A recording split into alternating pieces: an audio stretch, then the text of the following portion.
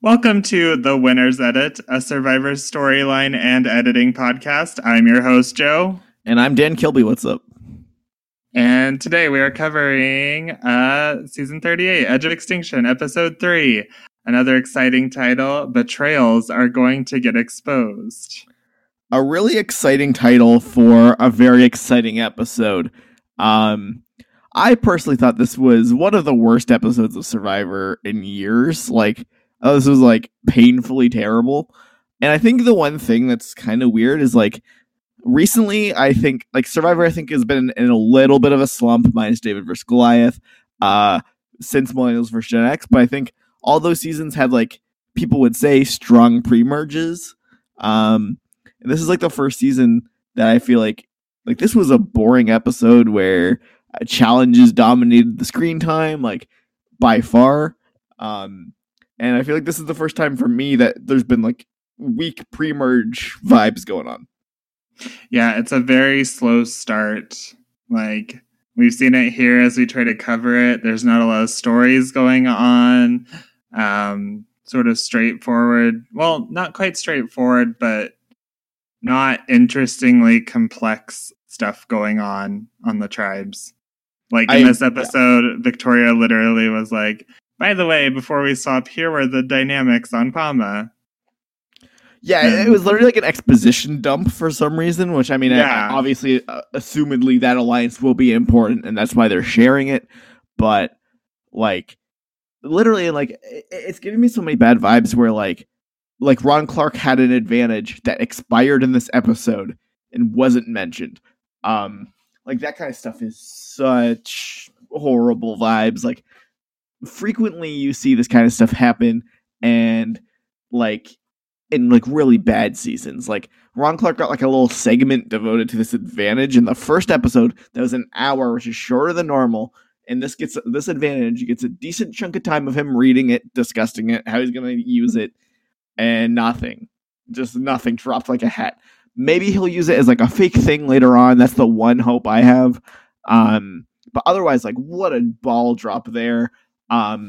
Literally, there was no content on the tribes before the reward challenge. It went from Edge of Extinction, which, I guess some people online really liked that segment. I thought it was kind of boring. But we go straight into a reward challenge, and then into Hurt Wendy, into chicken discussion, into immunity challenge. That's not great storytelling. I think you forgot about Queen Aubrey finding an idol. Oh, right, yeah. That wonderful, exciting moment.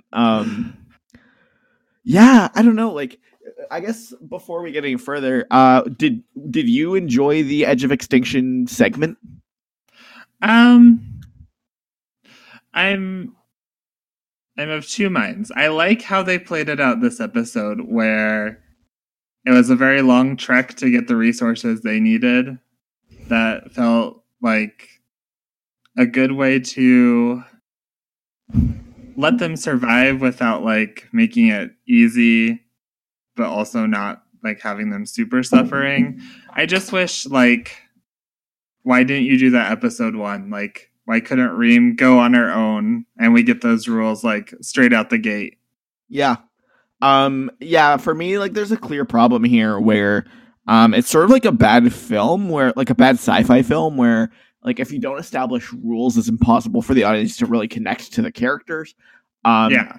And this is an example of that. It's I really don't know what the rules of Edge of Extinction are. For example, they have to go on this long trek to stairs on the map. They say it's a big island, and they say that they got there. It was a very long walk. Reem looked tired when she arrived, but she also hasn't eaten in 3 days and has been stranded alone. I have no concept personally of how far that is. I feel like it did a poor job of showing that. It could have been somewhat, it could have been half a kilometer or 10 miles, and I don't know. And then we just get a shot of Reem opening the rice and being oh, a small amount of rice. I have no idea how little that is. I have no idea if are these people starving to death, or is it an average survivor person.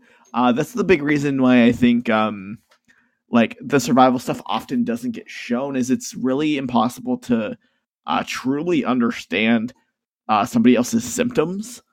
Like it's like when someone describes how sick they are, and it's like, oh yeah, this cold's terrible, and they describe it to you. Like it's almost impossible to relate just how bad it is.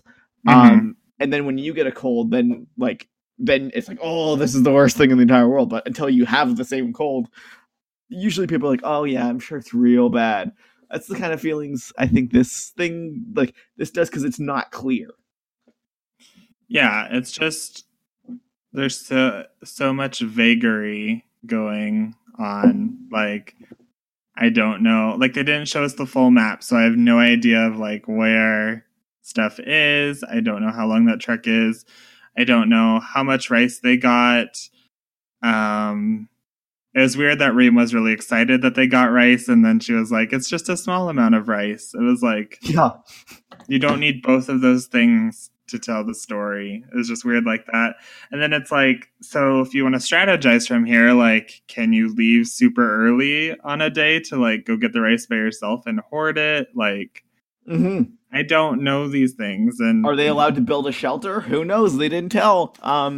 Like all these things are very perplexing to me. Like it seemed like Reem had a fire pit, and does that mean she also has a well? Does that mean she has like? There's just so much unanswered questions that it just makes like it just doesn't work for me. And like I think cinematography wise, they've done a good job in previous weeks of it. Like it's raining or it's really dark, but I think the minute that they were there on the beach in the broad daylight, it just didn't seem that bad. Like it looks like Fiji just looks, I think, a little bit too beautiful for what they're going for here. I just thought, I personally thought it didn't work, and it was like a slog for 8 minutes or whatever it was. Yeah, it feels like weird, absurdist art. Like, here's the experience, and when it gets too bad, like, raise the mast, but like, we're not being shown the experience. We're just being told it's like kind of not great, and yeah, I don't know. Like, is this miserable, or is this like you know what I mean? Like Exile Island looked, in my opinion, worse often. Like when they had Exile Island as a twist, it frequently looked worse than this feels right now. Obviously this is longer, but I mean, I guess we'll see. I'm not a huge fan of how much screen time this thing is taking, though. I think I'm happy with how it's being treated now, where it's like we check in at the beginning of the episode and then that's it. Like, you know, that's your one segment of time, and then like the rest of it is hopefully devoted to the tribes that are still playing the game and strategizing, but that kind of doesn't work either, so we'll see. Yeah, I think the big failing of this episode for me was using a reward challenge. I really don't think it needed it. Like, I mean, I guess we got some intrigue with the chickens, so it's not like the end of the world, but like, I feel like Extinction Island plus reward challenge plus immunity challenge equals like the Kama tribe was like not there at all. Like, there's so many invisibles in this episode. It really felt like unless you were a returnee or somebody who hates a returnee, you didn't matter. That's really worrying going forward. Yeah, it felt like something we haven't seen in a while. Like it felt like a Galoo or something where just one tribe is ignored and it's not great. Like even Navidi wasn't like this. Mm-hmm. It's like it just doesn't matter. And I think the worrying part for me is I think this is still our complex tribe. I'm worried that this is going to be a tribe that really dominates this game, and they just didn't develop at all. Mm-hmm. Or didn't take this early time to develop, and instead spent it on. I guess I hope that the things they're spending it on Manu, like, mean something. Like, me too. Like, if Wendy goes soon, I don't want that. If like this David Kelly thing is all just like the pre-swap content, like I want it to mean something later on. So I agree. And I guess like moving forward, so After the reward challenge, we go to Aubrey being sad and finding an idol. I personally, I mean, okay, viewers will probably know, not the biggest Aubrey fan, but I found this scene like whatever. She's like okay to me. She's not like, I feel like I got like an Aubrey hater reputation. I'm not. She's fine. I found this scene insufferable. Like, I was groaning and rolling my eyes, and like I really thought it was horrible. Like how, and it has me so worried for the future of this season. So I guess spoiler alert for the rest of this episode. For me, my take on this episode is this was either like an Edgic nuclear bomb that made making me completely reconsider everything about this season, which before has had like a pretty strong newbie stance and stuff like that, or it's just meaningless and it's just like a thank you episode, like a kind of like a bottle episode. If this was like a scripted television show, and I'm not sure which one it is, but this scene here makes me really hope it's the bottle episode and not a complete restructuring of the storylines. Because I'm sorry, I just don't want the story of how hard it is to be a returnee when every stat shows the opposite. Every season of every reality show ever shows the opposite, that it's clearly an advantage. And if she's on the bottom, like, it's clearly her own doing. And I just don't want the story to be like, oh, poor sad Aubrey makes her way through. It has me very worried. What did you make of this whole thing? Well, first off, I think it's interesting that you didn't care for the Aubrey scene, because I think with someone you legitimately like you would love that scene. You would like be crying too. Like, I know you. But yeah, for me, it's the same way. Like, looking at this episode and looking at who I had as contenders, it is like, my thought right now is either this entire pre-swap was sort of just like filling time until we get to some swap tribes that are more dynamic and more interesting and mean more moving forward. Or they are doing weird things. Like, we were supposed to really sort of see Aubrey at the bottom and then watch her save herself by finding an idol. Or there's some people on the Manu tribe that really do matter a lot and are going to be very important moving forward. But yeah, right now I think right now I'm going to stick with what I was thinking the first two episodes, but I know this swap could change a lot of things, and I'll try to point out where I think I see those. Yeah, and like, we obviously frequently say the premiere, the swap, and the merge episodes are the most important. And so it's a little cliche to say, yeah, the next episode's really important, but like, holy cow, the next episode is important this season. That'll, like, I think really clarify the narrative here, because I can kind of see it going multiple different ways. But overall, I just, before we get into like the stories and everything, I think this episode was like a failure. I like, Wendy's stuff was fun. The challenges were actually good. Like, I think they were pretty well developed challenges, but I felt like there's no clear narrative. It felt really rushed at the end in what could have been like a really fun episode. Like, strategically, with Chris like blowing up his own spot and all that. It just felt like glossed over in the least complex way to show it. Like, it really felt like David was just like, Kelly's gonna go. Oh, I guess it's 6-1 vote or whatever. Which was not exactly exciting, but it had potential, I guess. And yeah, I just think Kama being ignored was very unfortunate.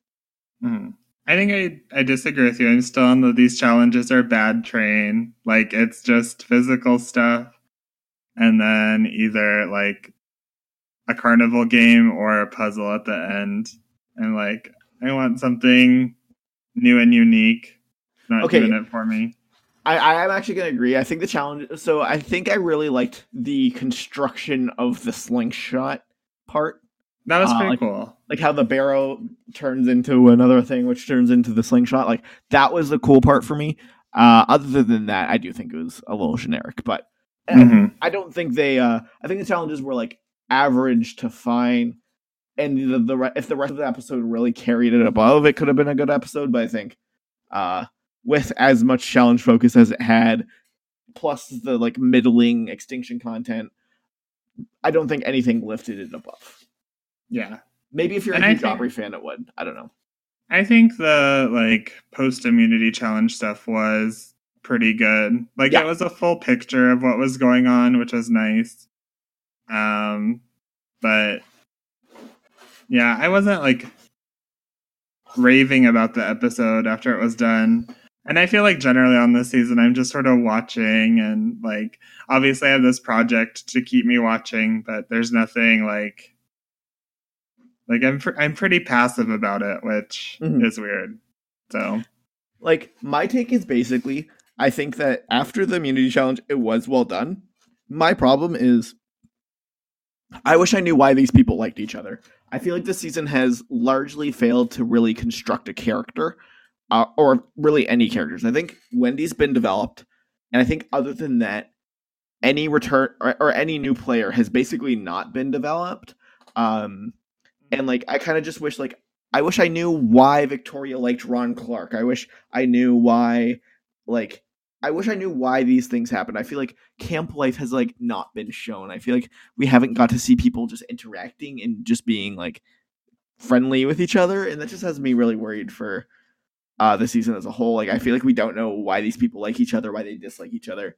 What does Chris like about War Dog? Who knows? And that's the thing that has me the most worried is I feel like Edge of Extinction cuts out every quirky scene where you get to see people laughing and interacting, which is like what everyone loved about David vs. Goliath, is it was funny and charming. And this one just has none of that. Like nothing like other than like Wendy being wild really happened. Mm-hmm. Yeah, it's interesting that like Ghost Island has this twist that requires a dedicated segment. You see the edit get spread really thin. David versus Goliath doesn't have that, and you get lots of really interesting characters and fun scenes. And then we go back to Edge of Extinction, which requires like airtime, and then it forces the rest of the edit to not be great. So yeah, take a lesson. Yeah.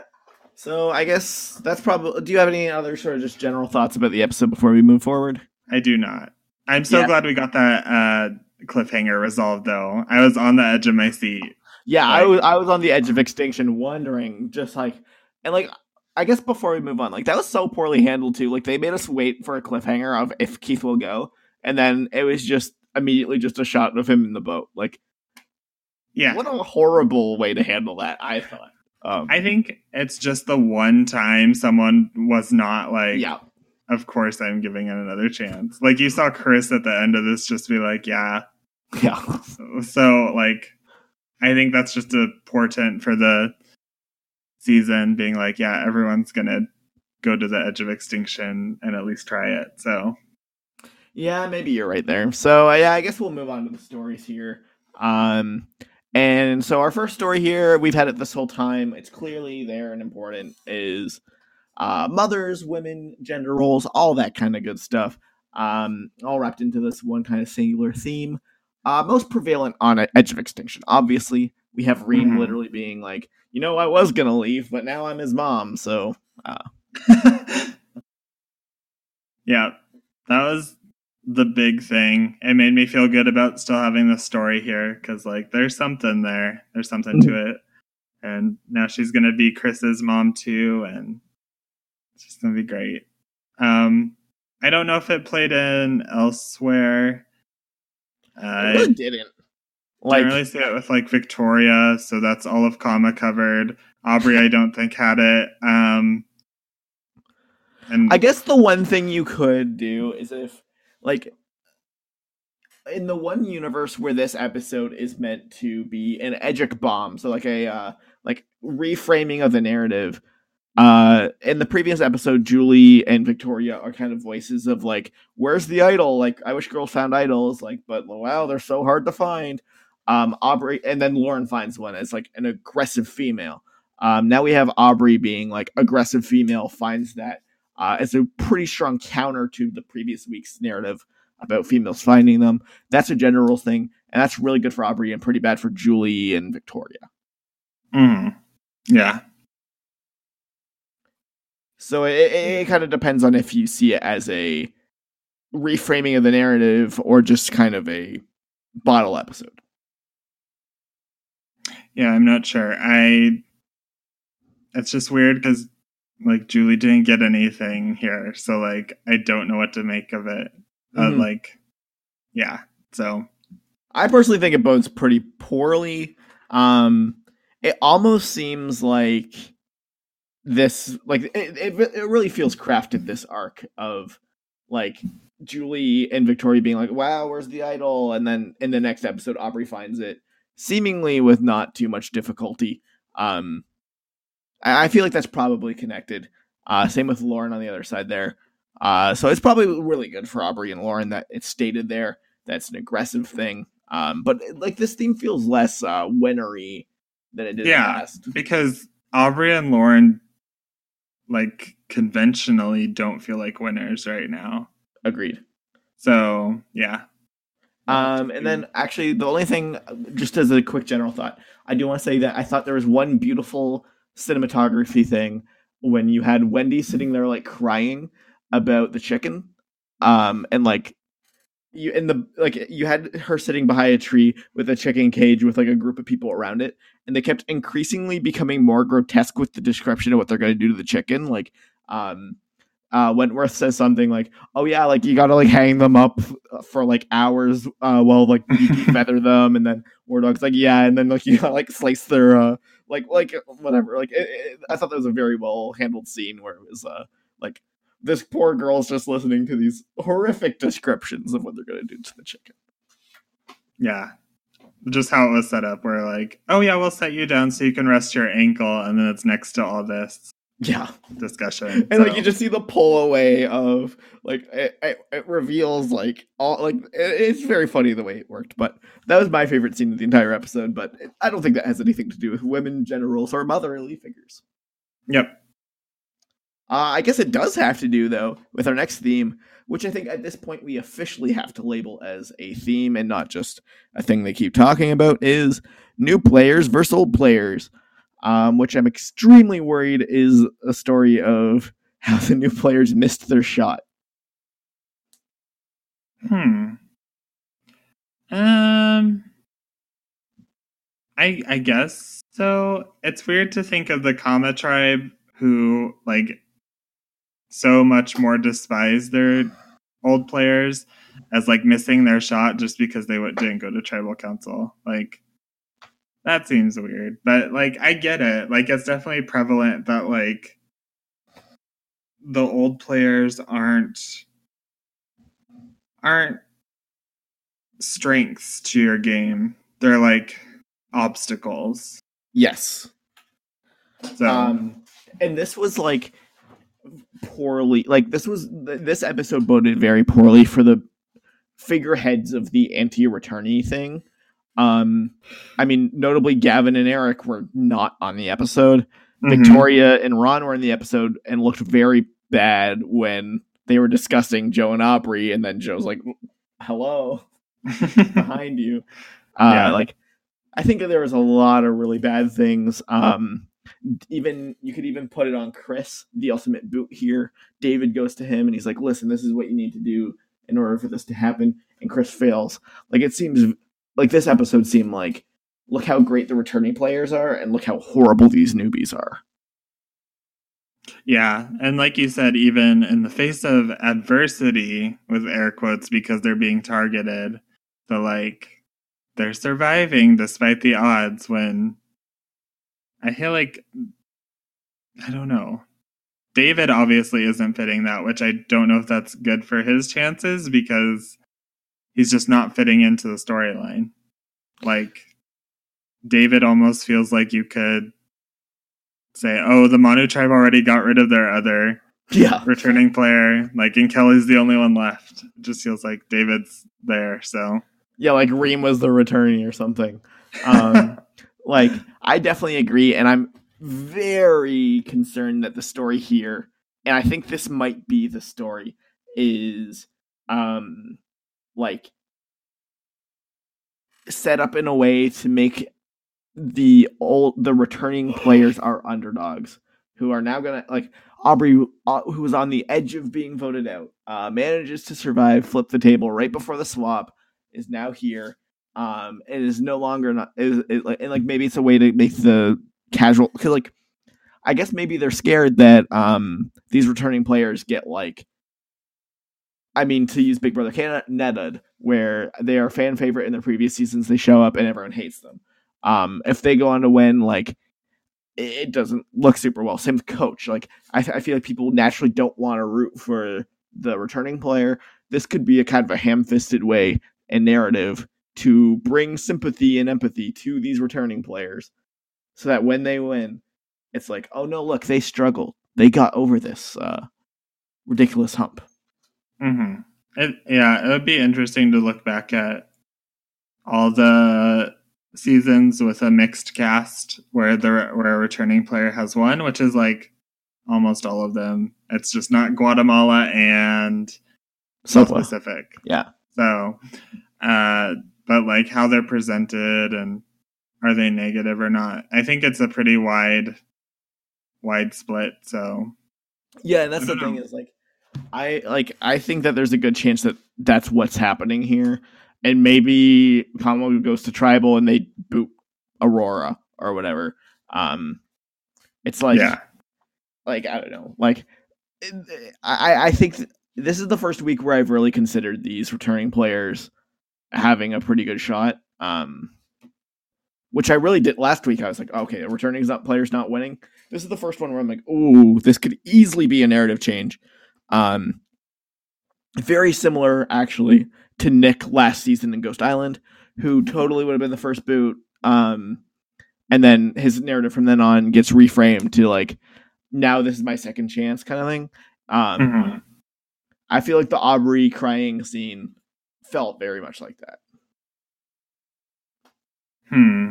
I don't know. Just that second episode, like thinking about all the dialogue she wanted to have, like that's not a good, like that's not something I guess this is more Aubrey talk, but like, I don't know if you show that if you're saying, oh, these players almost took her out for no reason, but she got back up and fought. So that's true. But that's Aubrey talk. We'll get to that later. You can easily see that in a winter montage of like, they struggled at first, but I feel like it's probably not Aubrey. I feel like this could be like with any of these stories, it's like it might be a singular thing, but it speaks more broadly for the story as a whole. But yeah, like that could easily bode very well for Kelly Wentworth or whatever. Yeah. But next up, we got checklists, the experience. Aubrey talks about this a lot. This kind of merged with our previous theme of like, this is what people want to do in Survivor, the things that they want to accomplish in order to feel accomplished. Yeah. And this was when I sort of like noticed on, right, when Aubrey started talking about the two things she hadn't done, which was find an idol and win. So now she's done one of them. But in, I think, the second episode, Rick mentioned at the tribal council that he has a checklist of things like notching the tree. I don't remember what the second one was, and doing a blindside. So yeah. Stuff like that. Ron mentions how he just didn't want to be the first boot, but now he wants to do so much more, which great job, Ron. You did so much with that advantage. But it's definitely a thing. Like Eric describes, he wants to learn everything himself. He doesn't want the returnees to tell him what to do. He wants to learn things himself. That's this kind of thing. There's a lot of a focus on this, and this very well may be our main narrative. Kelly Wentworth wants to understand people better. Mm-hmm. All that kind of stuff. Like this all ropes in. And I think a lot of our contenders here have a key tie to this theme. This is the one that I think is going to stick around long term. Yeah. Especially on Extinction Island. Like I'm sure we'll see a lot of people being like, my goal is to make jury, so I'm never quitting until jury or whatever. But yeah, we're just now thinking about it. You can think of a ton of examples, like Julie in the first episode being like, I need to like figure out how to survive out here.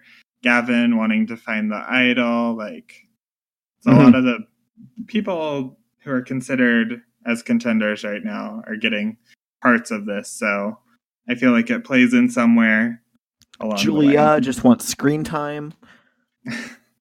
Did she say that? I Who's don't know. Julia? Yeah, who's Julia? I don't know.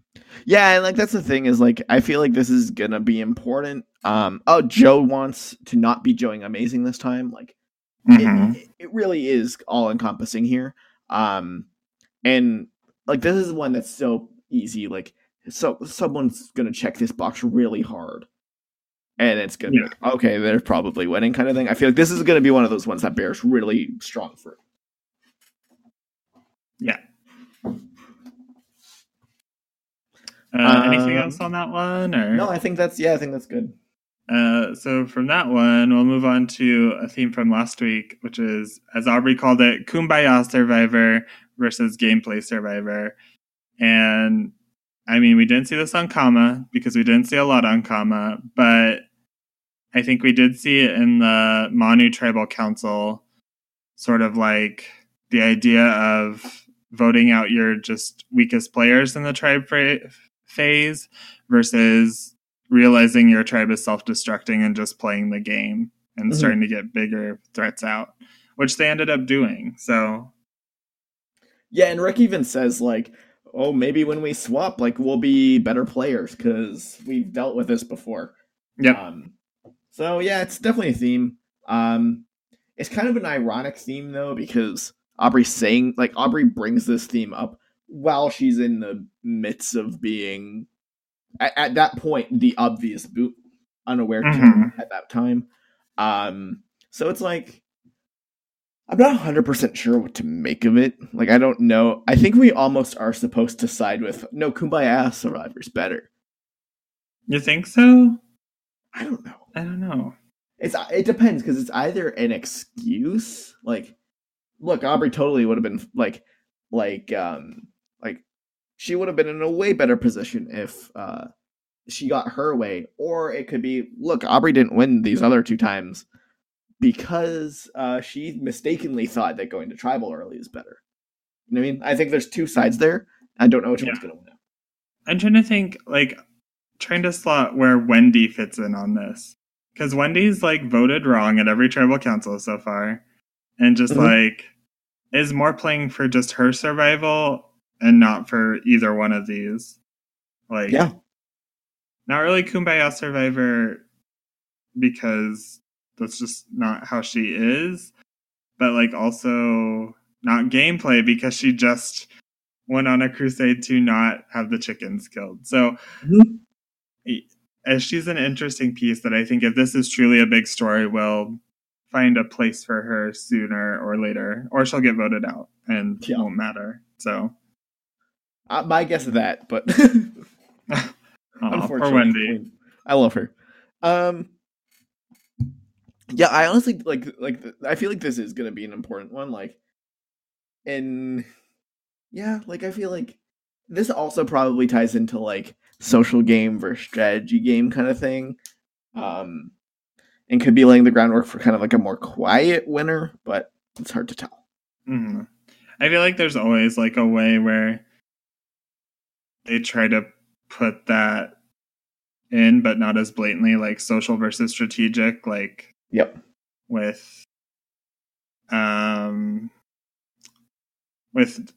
Ghost Island, we saw it with just Dominic versus Wendell and all that, and then they laid the groundwork for that early on, and then we were always strong on Wendell's gonna win because Dominic's the better strategist or whatever, but the narrative is saying that the social game's gonna win here.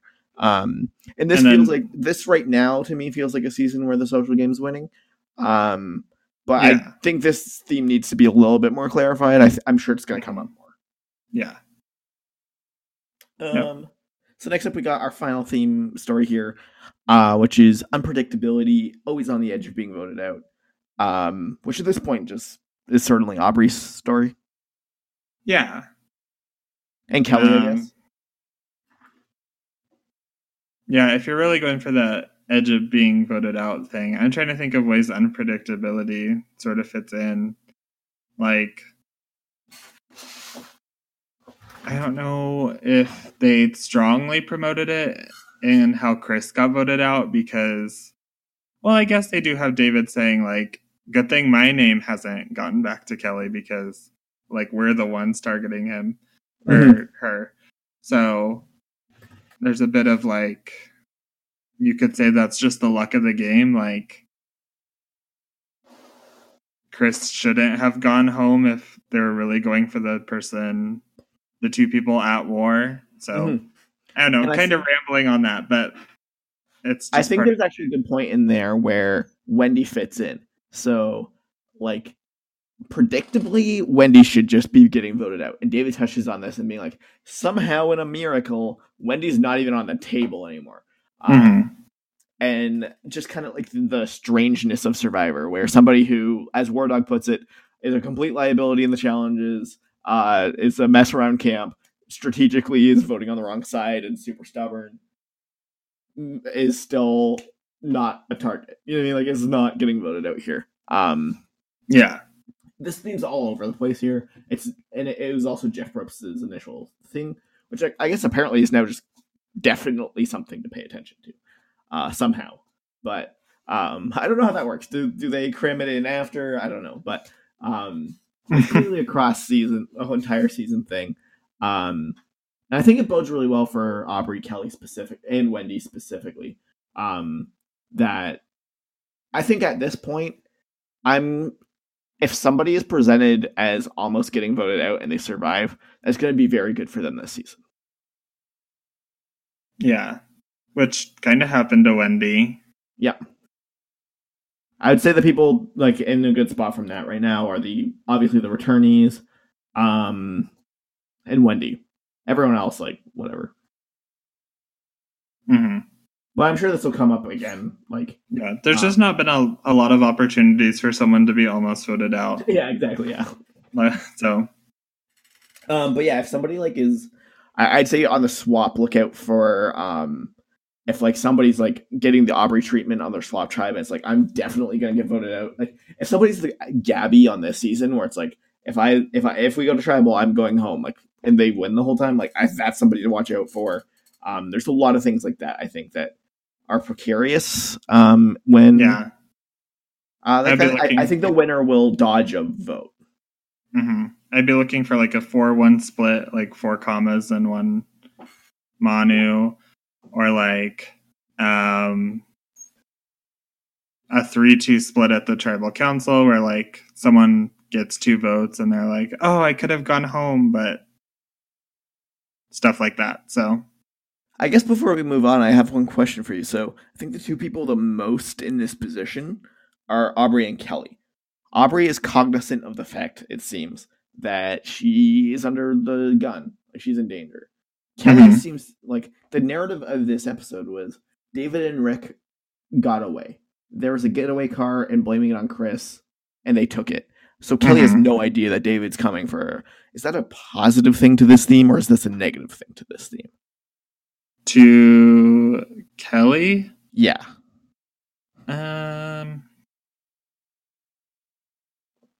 I think I want to say negative. I can't imagine how it could be portrayed positively for Kelly. Be like, she makes it to final tribal council and people are just like, there are like 3 tribal councils where we almost voted you out. So like, yeah. I don't know what you're talking about. Whereas Aubrey, it's like, yeah, I was on the bottom from day 1. Like, that's just a good final tribal council, like, starting point and to make it there. So I think good for Aubrey, bad for Kelly. Yeah, I kind of lean that way too. I can kind of see the narrative where it is Kelly swaps away from David, and it's like she's not aware, so it doesn't matter kind of thing. Maybe Rick's there and he's like, I totally almost would have voted her out, but now I guess I'm reluctantly working with the person who was my enemy for this whole time or whatever. I could see that being positive for her, but yeah, in most cases, I feel like this is not particularly good for her. But yeah, I guess that's probably good for our story section here. So we'll start just as we always will with the Edge of Extinction. Actually, we might not always start with the Edge of Extinction because I feel like if there's like 15 people here, like Yeah, I'm already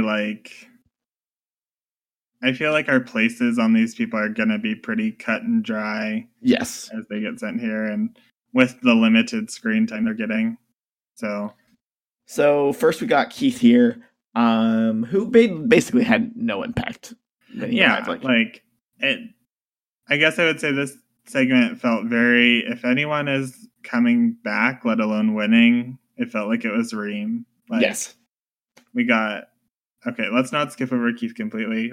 I don't know what to say though. He was there. He went with child Reem. to Reem. Yeah, it just wasn't his wasn't his episode. Yeah. He obviously he gets content, but it's completely throwaway. Yeah. So yeah, I don't know. I think he's somebody I would be very comfortable writing off as not coming back. Yeah. Especially with the cliffhanger. Maybe that's the way to throw shade. I don't know. I guess. On the other hand, Reem, in this Edgic bomb of an episode, I was like, is Reem winning this? Is she coming back and I could easily see Reem mistakes? being the return, but not the winner. I mean, I think the thing with Edge of Extinction is they need it needs to be edited. I think I need more time before I can consider an Edge of Extinction person winning. Yeah, it's tricky because it's not something we've seen Redemption Island, but this is strangely different. So it is weird to consider someone. But when this episode happens, it's just Reem didn't look the worst. They could have made Reem look awful. Mm-hmm. They're playing her very sympathetically going forward, so she has a narrative. Yeah. I would put Reem above on my contenders list a significant portion of the cast still in the game. Yeah, I think should be around 7th or 8th ish. I'd have to write it down, but yeah, I Reem has a significantly better shot than Julia, than a lot of these people. And that's something that you can't write off, but I do think we need a clear sign of if is because Edge of Extinction could easily just get under edited or no real stories, but if it's really edited as this horrible place where they're barely surviving and only the hope of the dream of Survivor can bring them back, mm-hmm. That's when it'll become a potential for a winner to come from it. I think it really has to be pretty over the top. Right now, I think it's right in the wave. It'll be interesting to see Chris coming because I doubt either Keith or Reem are expecting that, and how Reem interacts with someone who voted her out, which Keith did, but they had a bond before that, whereas Chris, I don't know if Reem and Chris really connected. I think Chris responded to her at the tribal council, but that was it. So. He's the one who was listen, Reem, I have no problem with you. I think you're a sweet girl, but I think some of the other people do. So, I mean, that's a subtle way to put them together, I guess. And I guess just briefly touching on Chris, I don't think he's got a chance to come back here. Well, we'll talk about him later. Yeah, we'll talk about him later. But yeah, so that's Edge of Extinction. We'll be tracking them as we go. And we're going to start here with the tribe that got less content than the Edge of Extinction. Yeah. The Kama tribe. They did. 9 of these people is less interesting than Reem. So obviously we start with Aubrey, who had her breakup episode. Good episode. Yeah. A great episode, I would even posit. Her enemies looked terrible or were invisible. She got to one-up them by finding an idol, and then she got a clear narrative for the future. At this point, I say Aubrey's in the merge. Aubrey's not going anywhere anytime soon. And Honestly, this is the first time I've considered her as a potential winner. Yeah, I think that second episode is to, just like I said, like, if your narrative is like Aubrey almost got cut by some conniving new players, you don't show her giving them reasons to be conniving. Like, That's fair. I mean, I think on the flip side, last season, Nick Wilson dug himself a grave that we got to see. Actually, no, the reason you know what?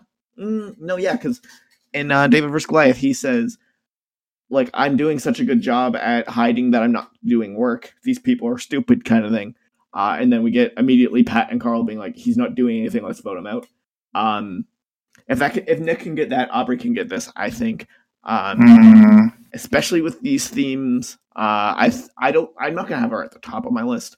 Next episode really needs to clarify whether I'm supposed to be like, yes, Queen, go Aubrey, or if I'm like, her time's up. But I think either way, she's making, like, I would say she's not in any danger on this swap. To me, she at least feels like she's gonna get the new life at the swap edit. Sure. I would say a response to Nick is that Nick also had that weird story in the first episode, so it wasn't like straight negative in that premiere. True. Like, Nick was the first mixed tone premiere to ever win. Edgic was broken. But in episode 2, like, Aubrey was just pure negativity. So that's very true. And like, I deserved and like dug in. Yeah, like that's a fair point. I know, I'm just not feeling the Aubrey win like on a fan level or like Edgic wise. If you're a fan of Aubrey, this episode's really good for you because she, like, I really do think, like, before I was like, ooh, I really think this is like an excuse that she's gonna leave on the swap kind of thing. But now I really think her narrative makes sense to make to the merge. I don't know. I mean, technically, like, everyone's making merge. But I don't know. I don't get that feeling. I feel like Aubrey could be in just as much trouble. Yeah, it really depends on how you view the episode, I think. Like, I guess for the purpose of this podcast, I'm largely going to be taking the side of this is a reframing of the narrative. And under that guise, I think Aubrey is like up the charts, you know? I feel like we're just like going like to worst case scenarios for our own personal like fanhood. Like, I'm like, this is bad for Aubrey, and you're like, this is good for Aubrey. And yeah, I'm like having nightmares that this is good for Aubrey. I just really thought it's like you get no sympathy for me, returning player who finds idol. Like, I don't know, like but she's been looking for 3 straight seasons and she hasn't done it. It only took being on a tribe full of newbies that don't even bother looking for her to find. That's true. So inspirational. That's kind of a like subtle bad thing. Is that like, yeah, you found an idol. Well, I don't know. You found an idol, but these newbies don't care. So like, yeah. Was it? To quote Julia, are there even idols? Are there though? So yeah. I don't know if I really have anything else to say about Aubrey. This is the first one where I'd say she can win. Yeah. I see it now, but I don't believe it. Yeah, I feel like she's not like a top candidate. But like this would be like a pretty good like if this was like a 2-hour episode with the previous episode, I'd be like, she's winning, you know what I mean? But it's definitely crafted, so like there's a bunch of positive things there, but yeah, for the most part, it's hard to say. Yeah. So let's move on here to Aurora, who I think of everybody had by far the worst episode. I mean, Joe, I'm willing to make a wager here. Yeah. I will bet you a coffee. Like, I will buy you a coffee if Aurora makes the merge. I think I'll take that. Okay, well, let's do it. I don't like Aurora winning. No. Yeah. Aurora making the merge, like, maybe. I don't know. Like, what if Aubrey and Aurora are together on a swap tribe? I don't know. This is giving me Natalia vibes. This is like the randomly thrown into the Kara Dan Natalia. It's like, oh yeah, me and Kara are best friends, and also we have Natalia. Oh wow, Natalia got swapped away from them and got voted out. No way. I feel like Aurora is top candidate to feel the wrath of this newbie 6 that hates the returnees. And in their triumphant big move, they take out Quiet Girl who loves dancing. Yeah, loves dancing. I really think that this is like a really thinly veiled, like, oh no, she got swapped away from her people, and she'll have a confessional being like, oh no, I loved the returnees and now I'm gone. Or even swaps with Joe, who she loves so much. And then Joe votes her out or something. I feel like Aurora is dead in the water. Maybe. But technically everyone makes the merge, so it's a bet I can't lose. Okay, to be clear for our deal, I mean, gets voted out before the merge. Yes, I know. Okay. But yeah, I would say, like, does Julia's episodes not even count at this point? Because, like, every episode that she doesn't get content is just another nail in the coffin. Whereas, like, with Aurora, it was weird how it was presented, I guess. Like, yeah, I do think that it might be a worse sign to get a throwaway confessional every episode than it is to be invisible at this point. Like, it seems like the invisible 6th place boot or whatever, or like mid-merge boot seems to be like a trend, whereas Quiet Girl who gets throwaway confessional seems like the victim of the swap tribe. Maybe.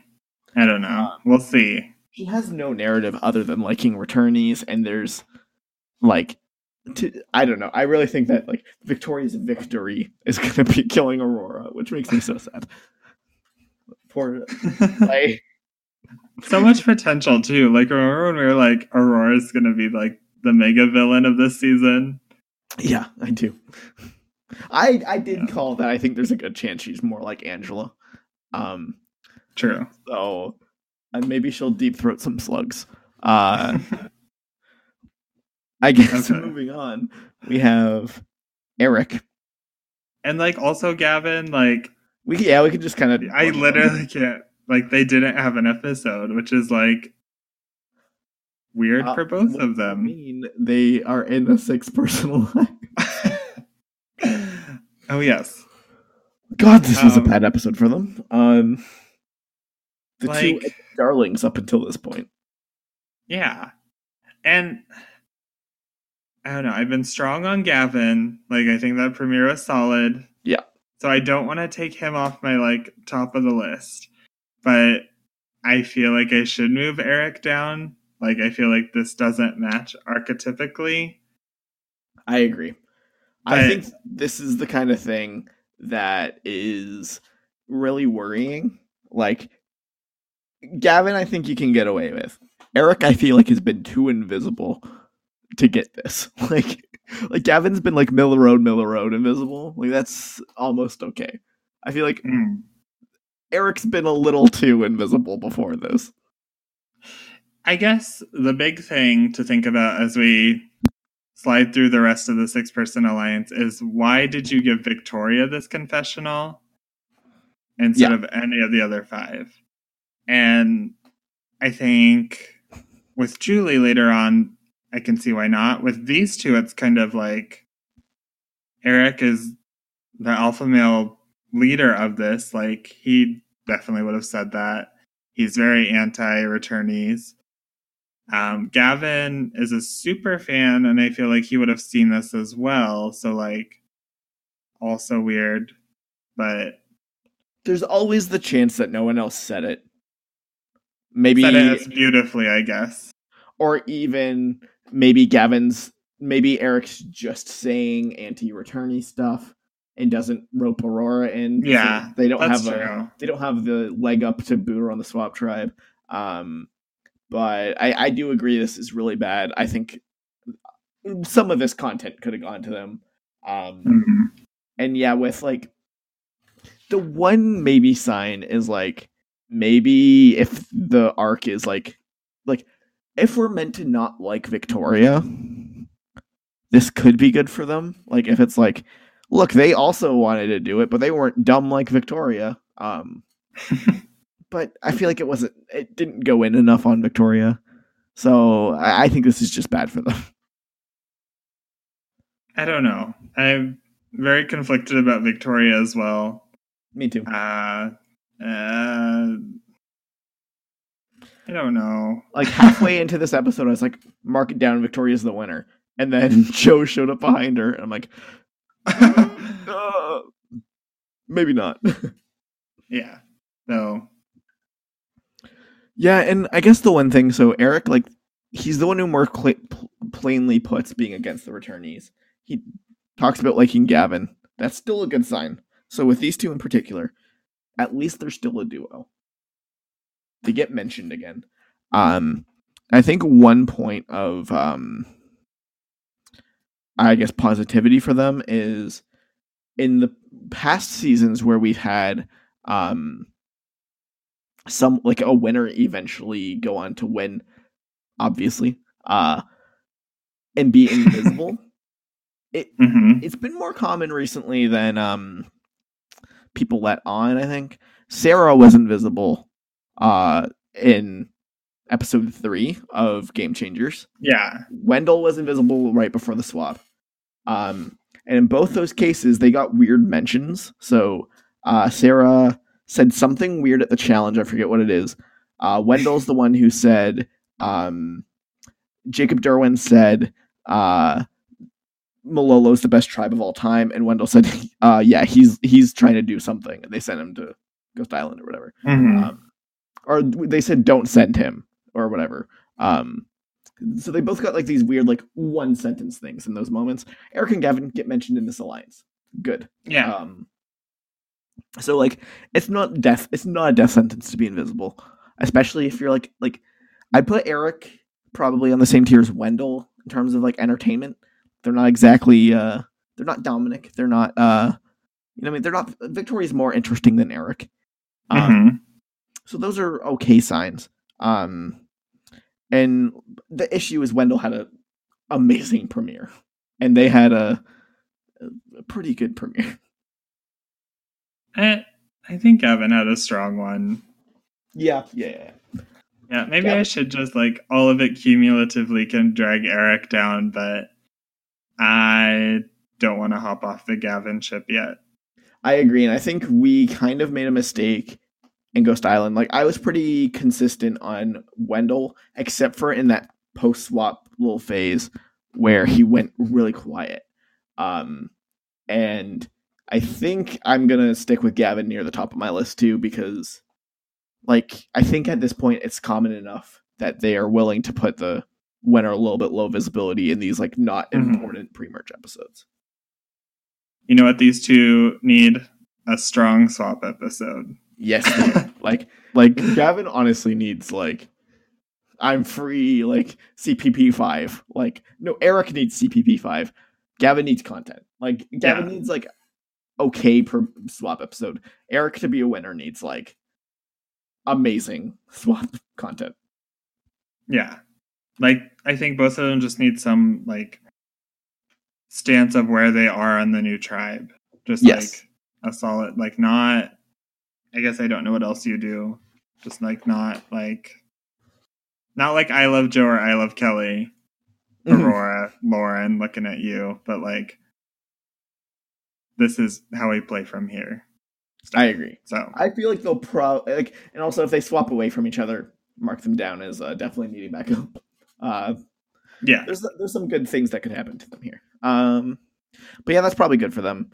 Joe finally shows up in the episode. Yeah, right behind Victoria. It was kind of like seeing Joe there, like Victoria doing that was like very similar to like, oh wow, look, Joe's in the season. I don't think Joe's gonna win.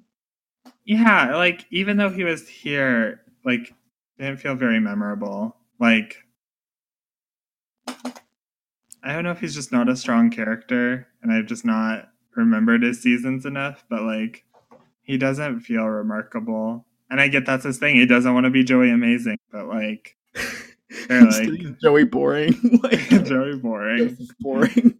Joseph like, yeah, I don't know. Like it, I feel like I would rank him last of the returnees. Like, unless all of us, like, unless he's like, I don't know, like something's weird. Like, unless when he gets voted out, it's literally like everyone bowing down to Joe or whatever. Like, I don't know. It just feels like nothing. Like, yeah, he doesn't feel like a main character of this season.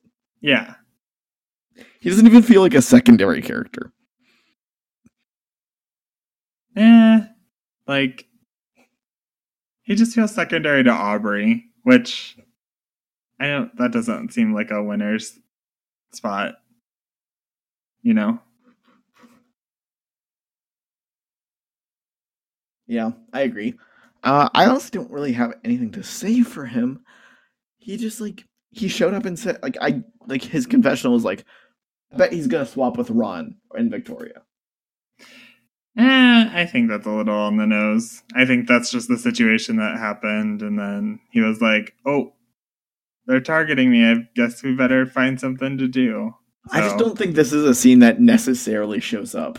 I think for sure. But then his confessional is, like, it wasn't even about the moment. It was just like, you know, like, Ron and Victoria are a little weird. Like, if you ask them something, they just kind of, like, shrug. Like, it wasn't about the moment. Like, it wasn't like, whoa, I snuck up behind them. It was like, that to me just reads like they're going to swap together. Huh. I didn't really get that feeling. Like, look, Joe doesn't trust these two, but who knows? We'll see. Next up, we got Julia. Julia. She's in a 6-person alliance. Yeah. And she doesn't believe that there's idols, and she's good at slingshots. No, she's not. Or is she bad at slingshots? Yeah. Okay, she's bad at slingshots. Mm-hmm. Yeah, like, poor Julia. That's Julia. Yeah, that's Julia. So she's not winning. Like, I'm excited for whenever she breaks out. I want to know anything about this person. Yeah. Like, I feel like I knew more about Chelsea. We knew she was a cheerleader at this point, I think. I don't think so. I think we knew that from pre-season stuff. Maybe, yeah. Yeah. Yeah. So next up, we got Julie, who wasn't here. No, she was here. Oh, I think this was... Okay, first she was in a 6-person alliance, don't forget. Mm-hmm. Which is weird. Like, the person who in the premiere was like, I don't know what I'm doing. I'm weird in this. Was just like in the middle of Victoria's like rant about who's in the alliance. Or she was second. So it was like, oh, subliminally, maybe that means Julia's Victoria's closest ally. But and then she got like the scene of her not letting go of the idol. Which that's just a thing now, I guess. Like, it did seem to linger, though. It did seem yeah. And there was some over the top. There was some music, like, oh, that Julie, what a goofball. Yeah, I feel like Julie is, like, still, if I'm going to pick somebody who's making it the furthest right now, just out of everybody, like, Julie. Yeah, I'll agree with that. I really don't think I see anybody who's more, like, for me, I would be comfortable saying Julie's probably in the final 8. I don't think I would be comfortable saying that about anybody else. She has a clear narrative. It's kind of disjointed from people. We know characteristics about her, which honestly in this season is it's really good for these first 3 episodes. Like, yeah, like considering the dearth of information we know about these people, like Julie is neck and shoulders above. Maybe Gavin. Like, honestly, like Gavin might be the only one to rival her here. That said, I feel like she has not a huge amount of win equity. She feels kind of like the journey at it. I don't know. Could be wrong. forgot what I was gonna say. Oh, she needs a strong swap episode. Like, if For she sure. Elizabeths this, or I guess Elizabeth had a strong swap, but like, I think Davy didn't. Like, just any, like, if she goes completely invisible here, it's like, Yeah. Julie's not like the winner important. She's just like boring important or something. Yeah, she like honestly like really needs a extremely strong one, I think. Like that's strategic, I think. Like we need to see her relate like a relationship or something. Yeah, and I think we'll get that, and that will be the complex tribe, and then it all piece together, and like if that's the case, that Julie is winning. So yeah, I feel like she's gonna be an obvious winner if she is a winner. Yeah. So next up we got Ron, who is in a 6-person alliance. Yeah, is in a 6-person alliance. Lost his advantage and didn't mention it. Like dead. Like the deadest anyone's ever been. Yeah, like he gets subtly undermined. Doesn't even get a confessional. Like like honestly, I think this was worse than Aurora or Julia. Like, given the circumstances. I think it's better than Aurora. That's it. But better than Chris. Yeah, once again, I didn't know if Victoria was talking to Eric or Ron. And yeah, I had to wait until Joe said it in confessional. Yeah, and does this confirm to you that every time it's been a Ron? Yes. Yeah. Victoria and Eric haven't talked yet. But they're in a 6-person alliance. So, do you have any more to say? It's weird how much Ron does look like Eric, though. Like, Eric is like attractive Ron, but they still look a lot alike. Yeah. I don't know. I really don't think there's a chance he wins. I think there's a really strong chance he makes it far, though. Yeah, I guess. Because at this point, why not just cut everything out about the secret advantage? Yeah. Like, it's not useful. It took up screen time. That would have been very helpful in that premiere. I really, I guess he's somebody to me who seems like he could be a losing finalist. No one else really is giving me that vibe yet. He's the first. Maybe Julie, too. Julie also seems like she could be a losing finalist. I think Julie beats Ron. Yeah, I think so, too. There's 2 people in the finale, though. Yeah, I don't know. Ron feels like one of the people who feels like they don't super like, but's getting weirdly interjected.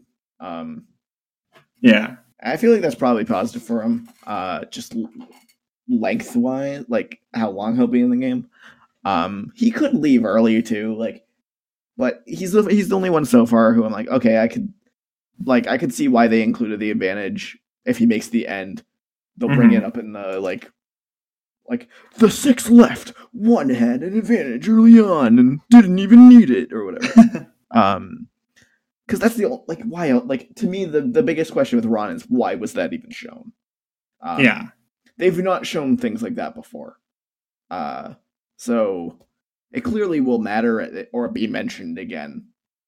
And I was just trying to think of times it would potentially be mentioned.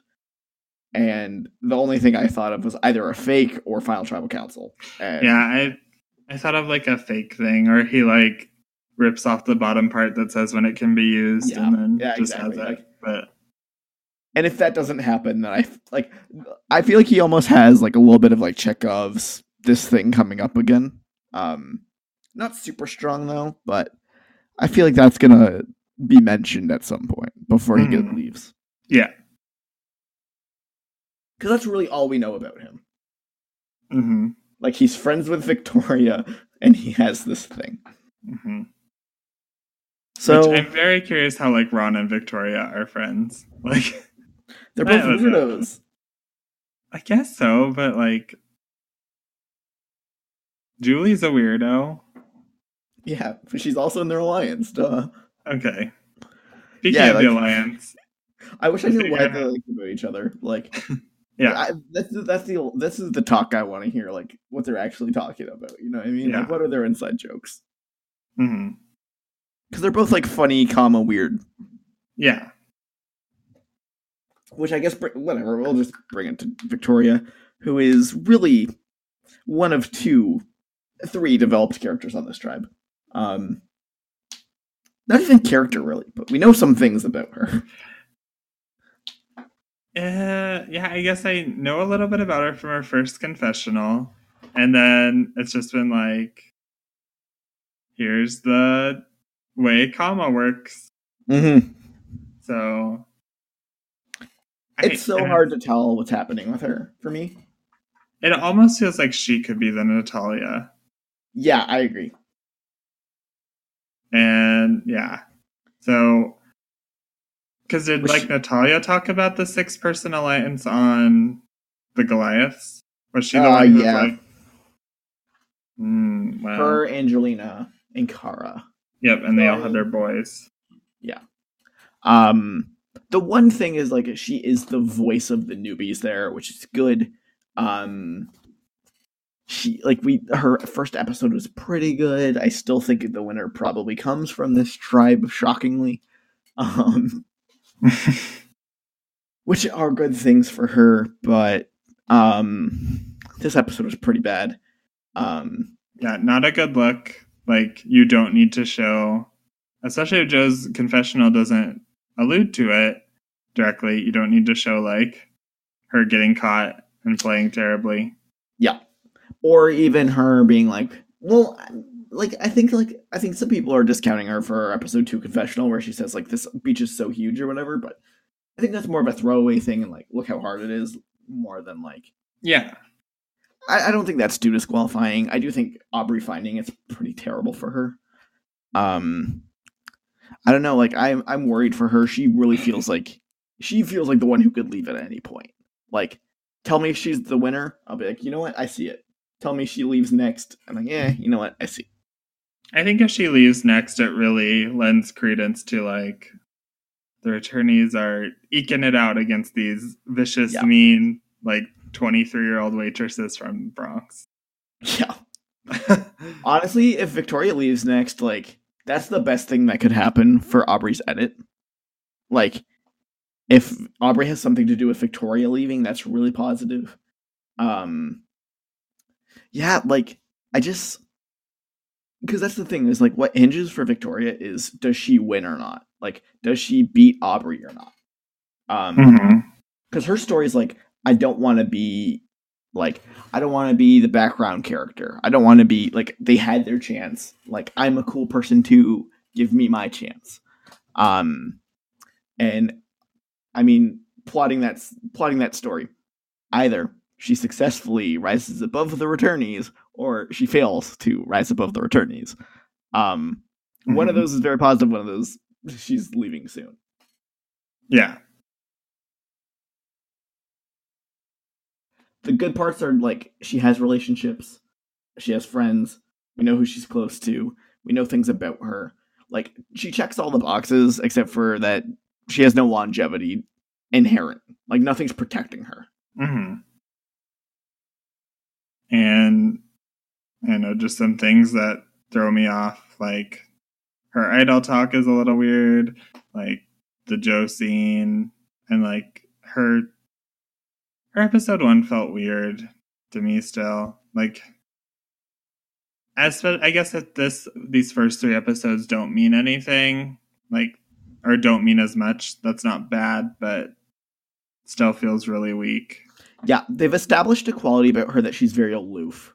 Like, even in the first episode, it's like, she has, like, an innocence to her where it's like, Santa Claus brought me my Survivor buff and I wore it to class and everyone laughed or whatever. And then she's like, Julia says, are there even idols? And she's like, obviously, but they're so hard to find and all the trees are weird. And then she doesn't know it's Joe. Like, I feel like the trait about her is she's kind of oblivious, quirky. So, like, I think there's a chance that that's an okay thing, similar to like Parvati often gets shown as like in the early days looks not super positive, but her stories about changing that perception. I think Victoria could have that too. But it's worrying. I love her. She's my favorite by far. Yeah. Like, I'm thinking about how we're talking about her, and then I think about, like, last season's characters, and I'm like, but she's still, like, I feel like I'm getting a cardboard cutout of Victoria as opposed to, like, the real person she I is. definitely agree. Like, I should be like, this girl should be one of my, like, this girl should be my Gabby. You know what I mean? Like, I should love this girl. Like, I should like have a Stan account devote. I didn't even have that for Gabby, but like if I was Okay. one of those people, like I should be loving Victoria. I loved her preseason. She's actually doing pretty well strategically, which was our worry preseason. Was like she's gonna be fun, but like it seems kind of Yeah. dumb. Instead, she seems kind of smart and kind of like not super quirky. Yeah, I think Victoria not being like popping off the screen is a perfect description of what's wrong with this season.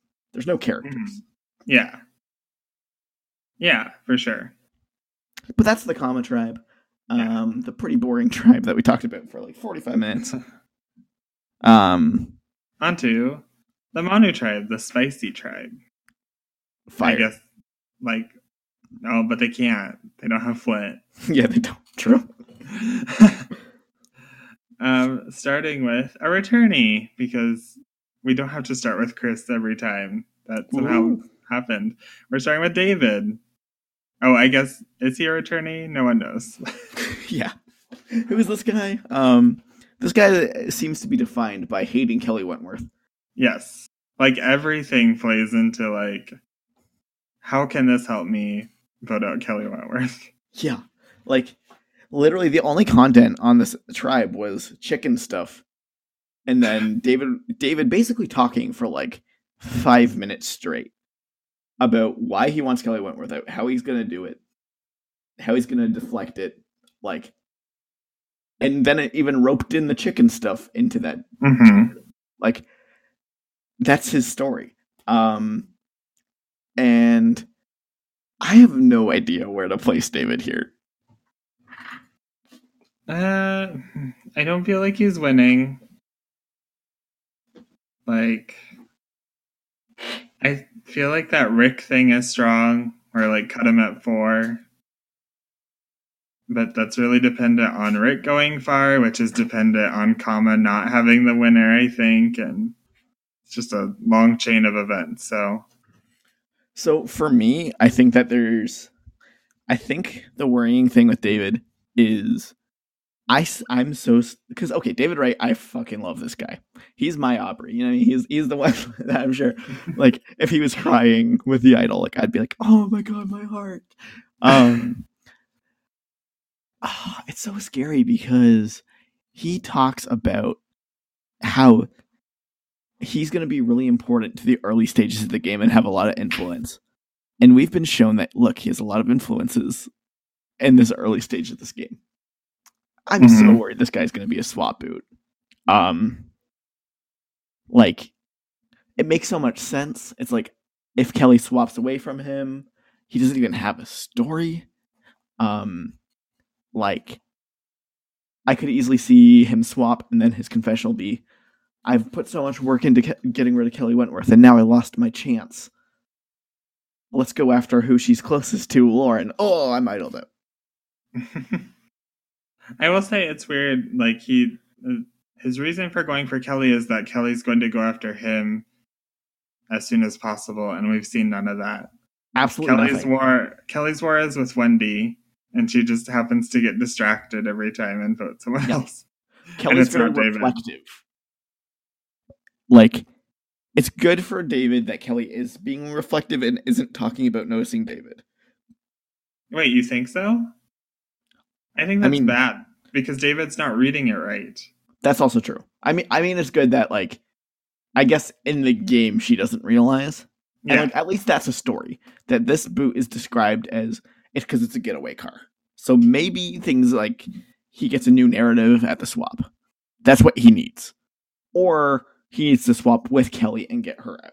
Like, there's a couple paths that are good for him, but there's a lot that are bad for him.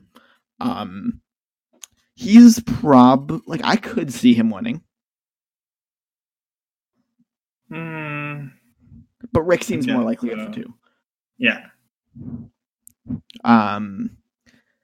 And like I feel like he has a good chance of making it, like fourth or fifth or whatever. Um, like it seems like he could have longevity. But he could also easily leave soon.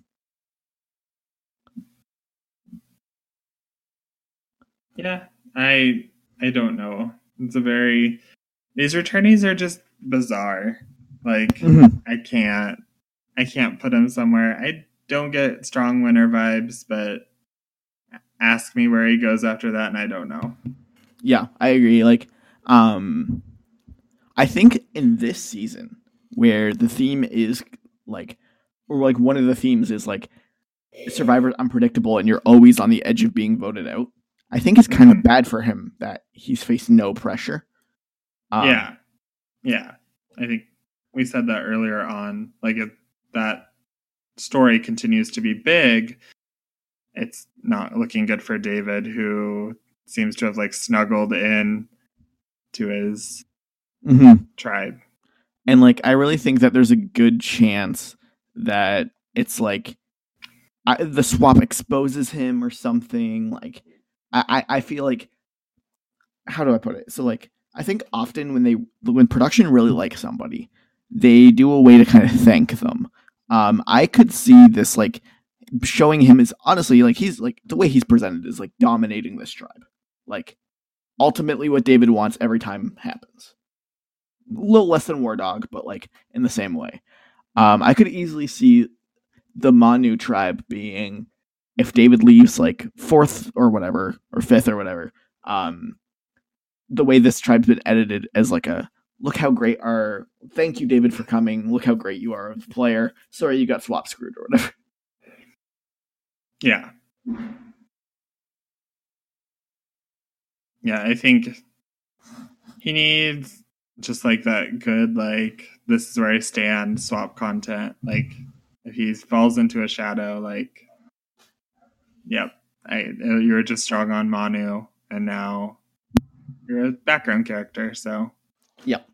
And like I truthfully believe he either needs to swap away from Kelly, give a super insightful confessional about like new game, new me kind of thing, or he needs to swap with Kelly and immediately get rid of her.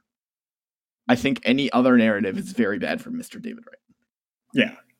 I mean, he could do some things with Rick, maybe, like, Yeah. but then he's just second to Rick still, I feel. So, Yeah, like he really needs, and that's the biggest problem is like Rick being established as like the alpha there is bad. yeah. I guess let's move on to Kelly. Mm-hmm. I find like I love her and I find her so boring in this season. Yeah. She just feels like a big, like, centerpiece. Like, a lot of attention goes to Kelly, but, like, nothing comes of it. Like, feels like a distraction. It Like, does, and like all she does is like it's like Wendy's coming after me. Gotta get out Wendy, and then it's like no, Chris is coming after me. Gotta get rid of Wentworth. Kill Chris now. Like it feels really yeah. like super uncomplex. Yeah. It's just like, it feels like the war was an ironic move by editing at this point to be like, Mm-hmm. I constantly want Wendy out, but then before you know it, they'll be at the final tribal council together. Yeah, honestly, like it's kind of funny. Like, and I kind of think it's being edited like Wendy wins that fight. Like, Yeah. um, Kelly says in episode 1 that Wendy's the type of person to flip in a swap. And I feel like that's a self-fulfilling prophecy. I feel like Kelly's gonna swap with Wendy. Wendy's gonna flip, and that's gonna be bad for Kelly. Like, you know what I mean? Like, that's the kind of thing's gonna happen. Yeah. And maybe she gets bailed out from an idol or something. Like, I feel like that's on the table because Kelly did get a long-term narrative, which was stolen from Spencer Bledsoe, but was there nonetheless. That's just not been touched on. Like in episode 1, she presents her narrative as I want to learn to relate to people. And so far, I feel like she hasn't done that at all. She played soccer in high school. Oh, true. They're And very good Lauren, related. there was no way Lauren was ever going to like her unless she revealed that pact. So It's true, yeah. Like, I mean, like, Lauren, well-known person to hate Kelly Wentworth. Like, what an yeah, unlikely dude that production never could have seen coming. yeah. So yeah, that is something that hasn't been touched on, and I mean, it's just maybe a good starting point to be like, I'm Kelly, and this is what I want to do, and then she just never gets the chance because Wendy ices her. And like, I think it could have, like, the good things for Kelly is it does feel like Wendy has been just completely ostracized. And that hasn't really come up. Like, Kelly isn't getting like a bully edit, which I think is possible. Kelly isn't getting anything like that. She just seems kind of neutral with like a slight villainous streak. And like too reflective and too uncomplex. That could always change. If she outlives Wendy, that's obviously good. I think her narrative is a little muddled to the point where I don't think she's gonna win. But yeah, it's tricky though because everyone feels muddy. Like it just feels like my printer tried to print this season and all the colors were out of ink, and it was just a little faded. Yeah, it's like when it's like all gray, kind of like there's like gray seeping in or whatever. I'm like, yeah, this looks like a Survivor season, but I feel like it could be better. I need to get like new toner. That's actually a great comparison, I think, or metaphor, I guess. Because yeah, it's just like this is Kelly Wentworth, one of my all-time favorites, and I find her like boring. Like, yeah, I don't know. I'm like why did I like Kelly Wentworth? Like, yeah, like this feels like Kelly Wentworth in San Juan del Sur, where it's like this girl looks like she might have some potential one day. Like, yeah, like I don't know. Maybe she used all of her potential in Cambodia. Mm-hmm. But yeah, I just personally, the next person we're going to talk about is Lauren. And I feel like Lauren has all Kelly's upside with none of her downside. Yeah, like Lauren sometimes looks like an interesting person. Mm-hmm. Like the way Lauren talked about Wendy, like, and her hypocrisy, like that was interesting. Like, and Lauren, when she like talks to people, like comes off very like charismatic and interesting. But not a good episode for Lauren. I think it was fine. Like, she didn't get anything about the tribal council again. Yeah, which is bad. Like that is like straight up bad. But like this seems like an episode where it's okay for her to be more on the sidelines. I think. Like the episode was literally about like for like most of it like how Kelly's gonna go. It makes sense to avoid her from that. She had no part in it flipping to Chris. I guess I could have edited it that way, but like, what does she think about Chris going? But I feel like she's right now in the shadow. Like, if Lauren's winning, it's a pass the torch edit anyway. So her being like spoken for by Kelly is fine.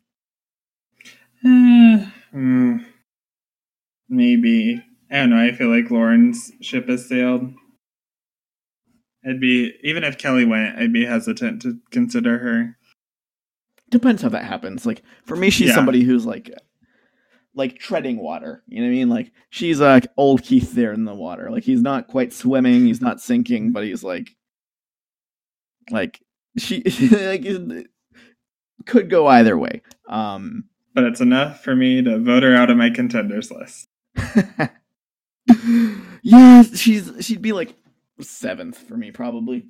Like no, above Reem. Like she'd be above Reem, you know, like the very top of all the bad people. Like you got your invisible people, like above Keith, but like hopefully she's above Keith. Like Aurora, like Julia and Ron and Keith. I'd put her above Reem. I'd put her above Wendy probably. So like I don't know. She's doing okay for me. She seems interesting. I really wish we saw her not on a tribe with Kelly Wentworth. It really poisons her narrative a lot for me. Well, then she can just talk about how she's not with Kelly Wentworth. No, I mean, like, I wish she was on a different season. Oh. Like, not with Kelly. Talk about how she wasn't on a season. Maybe that's her second season. She'll be like, my first season, I was too obsessed with Kelly Wentworth. I've learned my lesson. This season, I wear her clothing. Yeah, I don't know. She feels like somebody who has like a lot of potential, and it's just like because she's on a tribe with her idol who she's like fangirling over. It's like that's all her content. Like it's I would say behind like Julie and Rick, like Lauren has longevity at least. Yes, I feel like she outlives Kelly Wentworth. Yeah, I think so. Which is good. Yeah, like she does have longevity. I agree. I would pick her third as. Yeah. That's a good catch there. So I guess moving on, we have Rick, who looked in like fantastic episode again. Yes, I would say it feels like Rick is playing the best game out of who's out there. David too. Like I'd say David and Rick are standouts. Yeah, I guess it's not being presented as David's playing the best game. Like Rick is always taking a very like analytical approach and looking at everything, whereas David's like, gotta get rid of Kelly Wentworth. Yes. So I think he is really he's one a villain of those... now. You think he's a villain? Oh, he said he was a villain. He said he did. Yeah. Which I mean could be true. Like maybe from now on he is going to be more villainous. Or I think that's probably more a confessional, being like, look, I'm a nice guy. Yeah. I think these first 3 episodes playing out how they did really depends on how these swap tribes go for him. Because, like, if we see Eric, Gavin, and Julie, like, really bloom in their new tribes, like, Rick goes down a bit, but, like, it's more of the same. Like, Rick is probably my number 1 contender. I agree. Like, literally, if Rick... Like, this tribe does not feel like the complex tribe. Like, Manu really does not. Like, their pre-tribal, pre-immunity content, even in this episode, was about just Wendy. It's always just about Wendy before the immunity challenge. Well, Rick was almost the accomplice. He was almost the accomplice. But, like, literally, if Rick was just, like, on comma, I'd be like, he's the winner. Yeah. He has like a very, very conventional edit for what we've been seeing recently. Like high visibility, like high complexity. You know who this person is. Intro confessional for his tribe. Sorry, not intro, but like first confessional at the beach. Like he's literally got all the stereotypical winner shit. Which is super positive, I think. Like, and honestly, I think with Kama being that ignored, maybe they are. I stupidly think that they are the complex tribe, though. But like, I don't think either of these was complex. I think we're gonna see that in the swap. I hope you're right. Like, I think you're right. I think you are right, but I think there is always gonna be one. And I think Kama is more complex. We don't even know like where Lauren fits in on this tribe. Like, we know she loves Kelly Wentworth, but that's it. Like, we even know a 6-person alliance, which we don't even know anything like that in Monday. Well, we know Kelly, Lauren, and War Dog are tight. But in the last episode, in episode 2, War Dog says to Chris, hey, you're my number 1. And I think Kelly is more of a threat long term. I don't even trust her. Like, it was literally thrown together in this episode. Like, before this episode, War Dog apparently did not trust Kelly Wentworth. So, I don't know. I feel like we would have seen them together or something.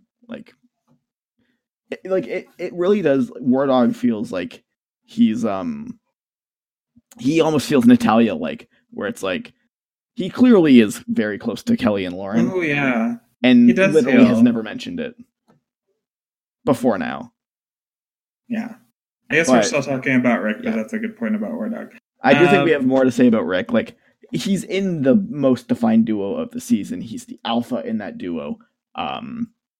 He's constantly complex. He even shows sympathy or empathy even to Wendy.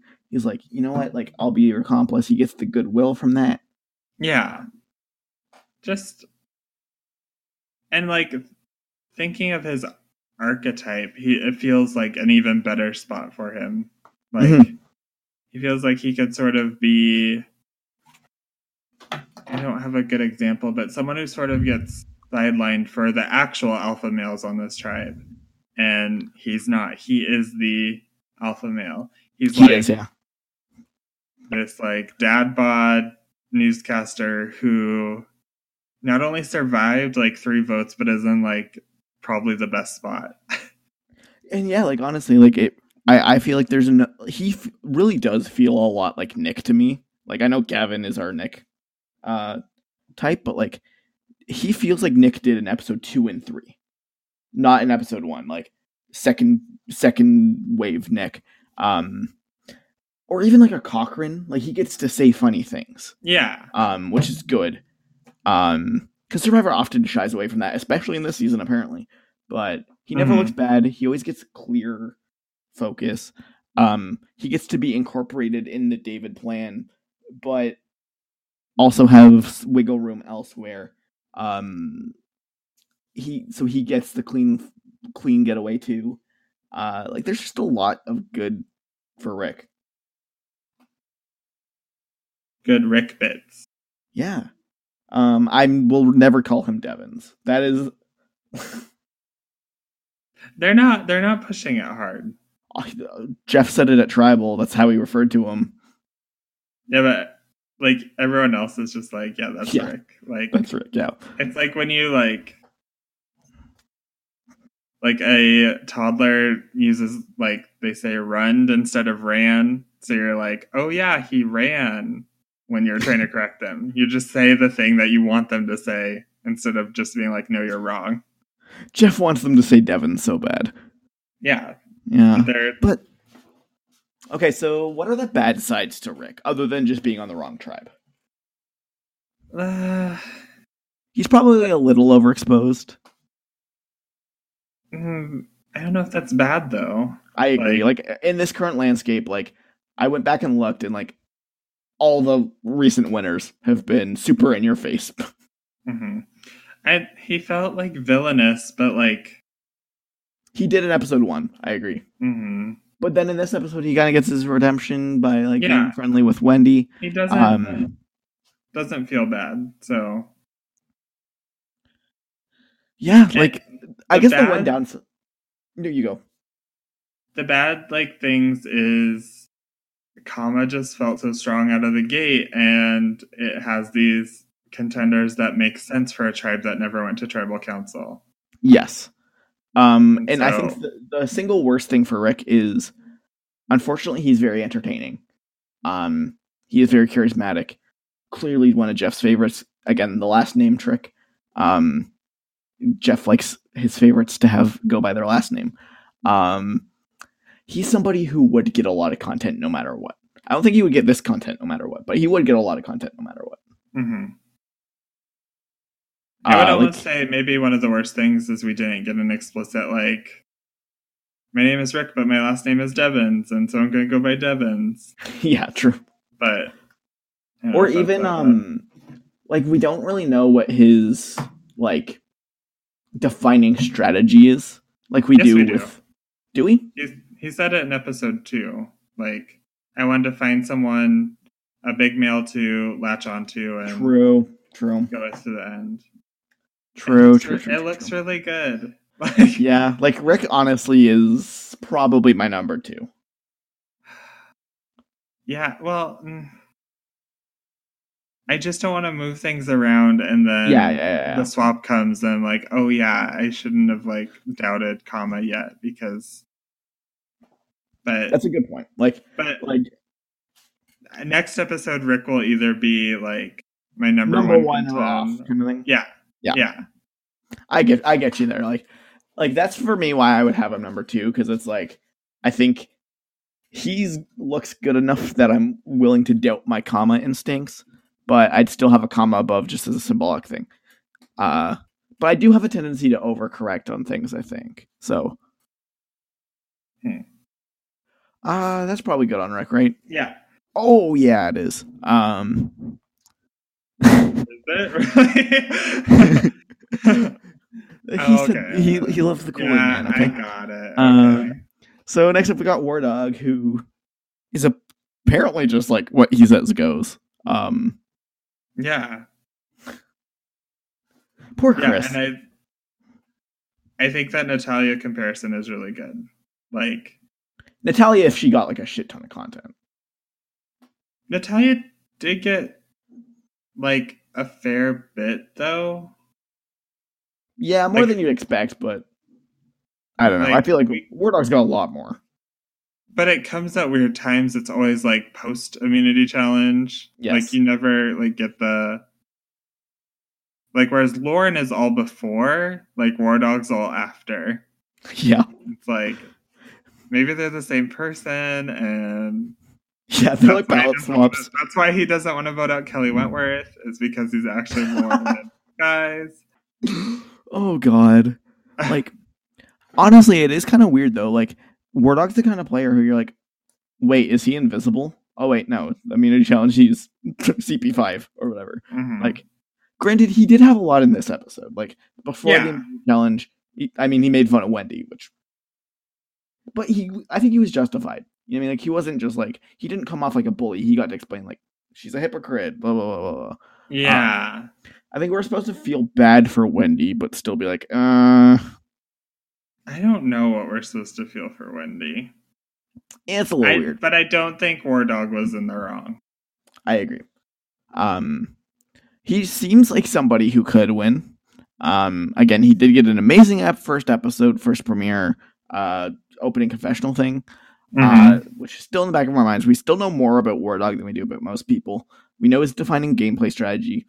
If you factor in this episode, we now know he will trust Kelly Wentworth. He's probably playing a pretty good game on the beach. But even Chris said nice things about War Dog. It's just like, I just don't really see him winning. Yeah. I feel like if you give me an episode 5, like a Ben style, like, this is me, this is who I am style thing, I'll be like, oh yeah, War Dog's winning. But right now, it just doesn't all piece together. Feels like a lot of content that doesn't add up to a win. Yeah, I could see that. And he could easily leave on the swap tribe, I think. But it's more likely, I think, that the people, I think it's more likely, he's not the Natalia, it's probably more likely, I don't know. I could see him go, but, and it is bad that in episode 1, in episode 2 and 3, he gets his way. In episode 1, he's the one who's like, Wendy has to go. Wendy has now made the swap. Yeah. Granted, that could be positive. The story could be, yeah, they should have listened to War Dog. Maybe, but I don't think a win is what that equals. No, I don't think so either. So it's I don't know. He's a mixed bag, a huge mixed bag. It feels like they're look, there's a person named War Dog on this season, so that's a big character, and he's going to do a lot of stuff. Okay. And he is entertaining. He's one of my favorites. But I don't know, his he has all the on paper good things, but he doesn't really have a narrative. Other than kind of contrasted to Wendy. And it's probably a little bad that he's been the guy who took out Keith, the guy who took out Chris. I could see him getting his comeuppance, which isn't good. Yeah. In addition, he's focused a lot on challenge strength and stuff, which is usually bad.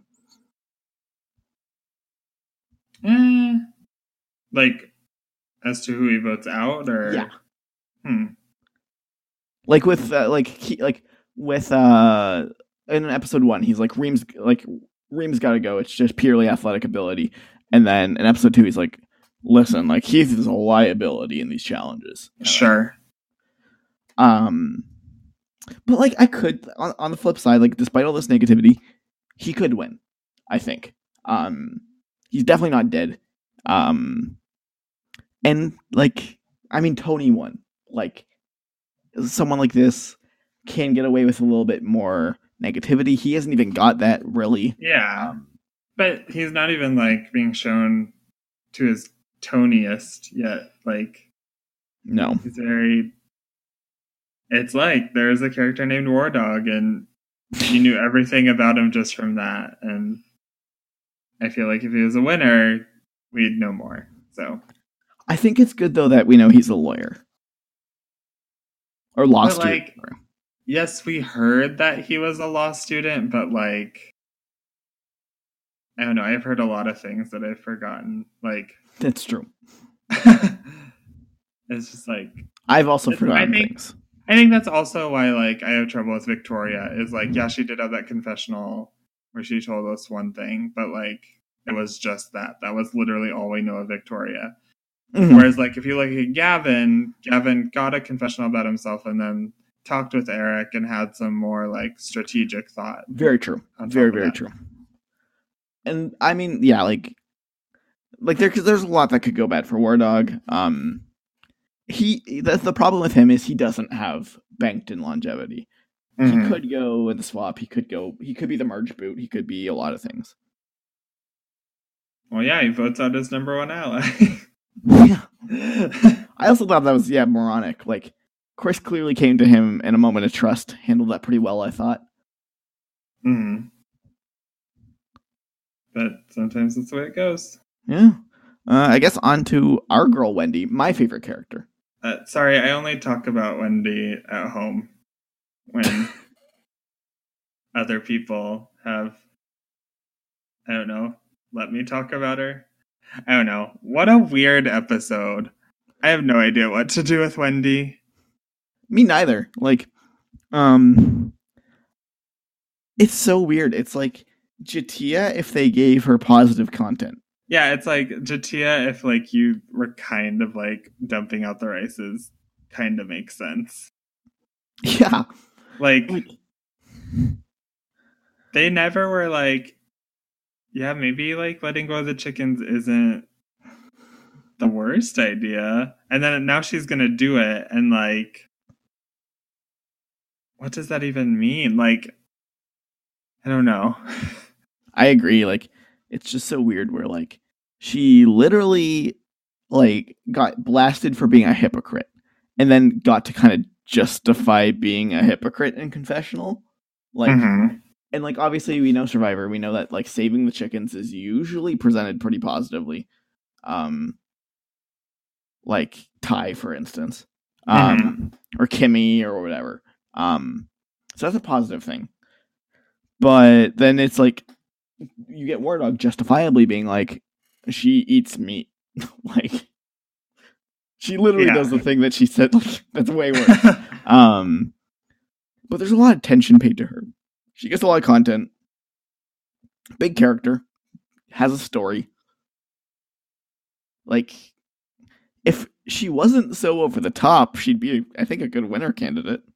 Mm-hmm. And I don't even know if that's disqualifying her because she's doing over the top things. She's like threatening to get rid of the chickens and she's like stealing the flint and stuff. Like it's stuff you can't not show, and especially when a lot of the narrative revolves around her getting voted out, maybe because of these things. So yeah, like, and she checks a lot of these themes. Like the thing that she cares about is like she's gonna be loyal no matter what. That's like her checklist. You know what I mean? Like, she's somebody who's gonna do what she thinks is right, even if everyone thinks it's stupid. Yeah, that's like her checklist. She says that in the first episode. It's what she wants to do in Survivor. Like, she's constantly on the edge of being voted out. She's gonna survive this swap, like, or you know, to the swap. Like, it kind of feels like in a weird way, it feels like she could win. I don't think Survivor's sophisticated enough storytelling wise to make this the winning story, but I could see it. Mm-hmm. With Edge of Extinction and stuff, I feel like there's maybe a chance something wacky happens. And granted, she could also easily leave next. You know what I mean? Like, yeah, it could easily be the Natalie Cole. You know what I mean? Like, well, Natalie Cole didn't even leave next. It was Natalia. Oh, true. AKA War Dog, Victoria, or Aurora. Yeah. Take your pick. Like, she could eat, you know what I mean? Like, it could, like, yeah. I don't know. I could eat, like, I would say if Wendy makes the merge, like, she's in the end. But if she doesn't make them, she could also not make the merge. Like, yeah.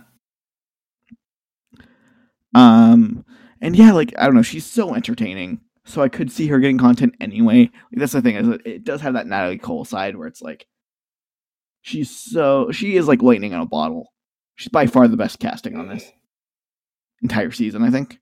Yeah, for sure. Maybe Rick above if like you're looking for longevity too. Because Wendy's the first boot in 9 out of 10 seasons, I think. Mm-hmm. But she's made the swap. And like she has the groundwork to make it deep.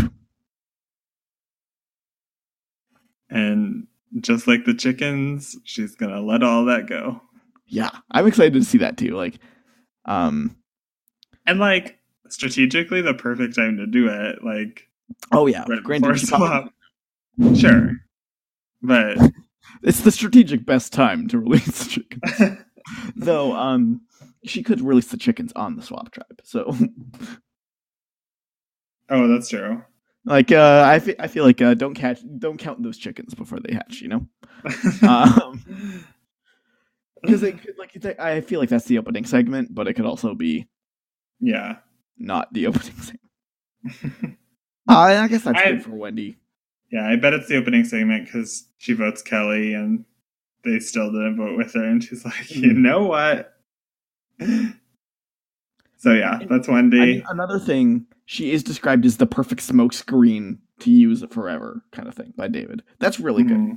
Like, yeah, that reminds me of Abby Maria. Like, I don't know, if she swaps in a good way, like, could really be there for a long time. She could always be a tool for somebody else.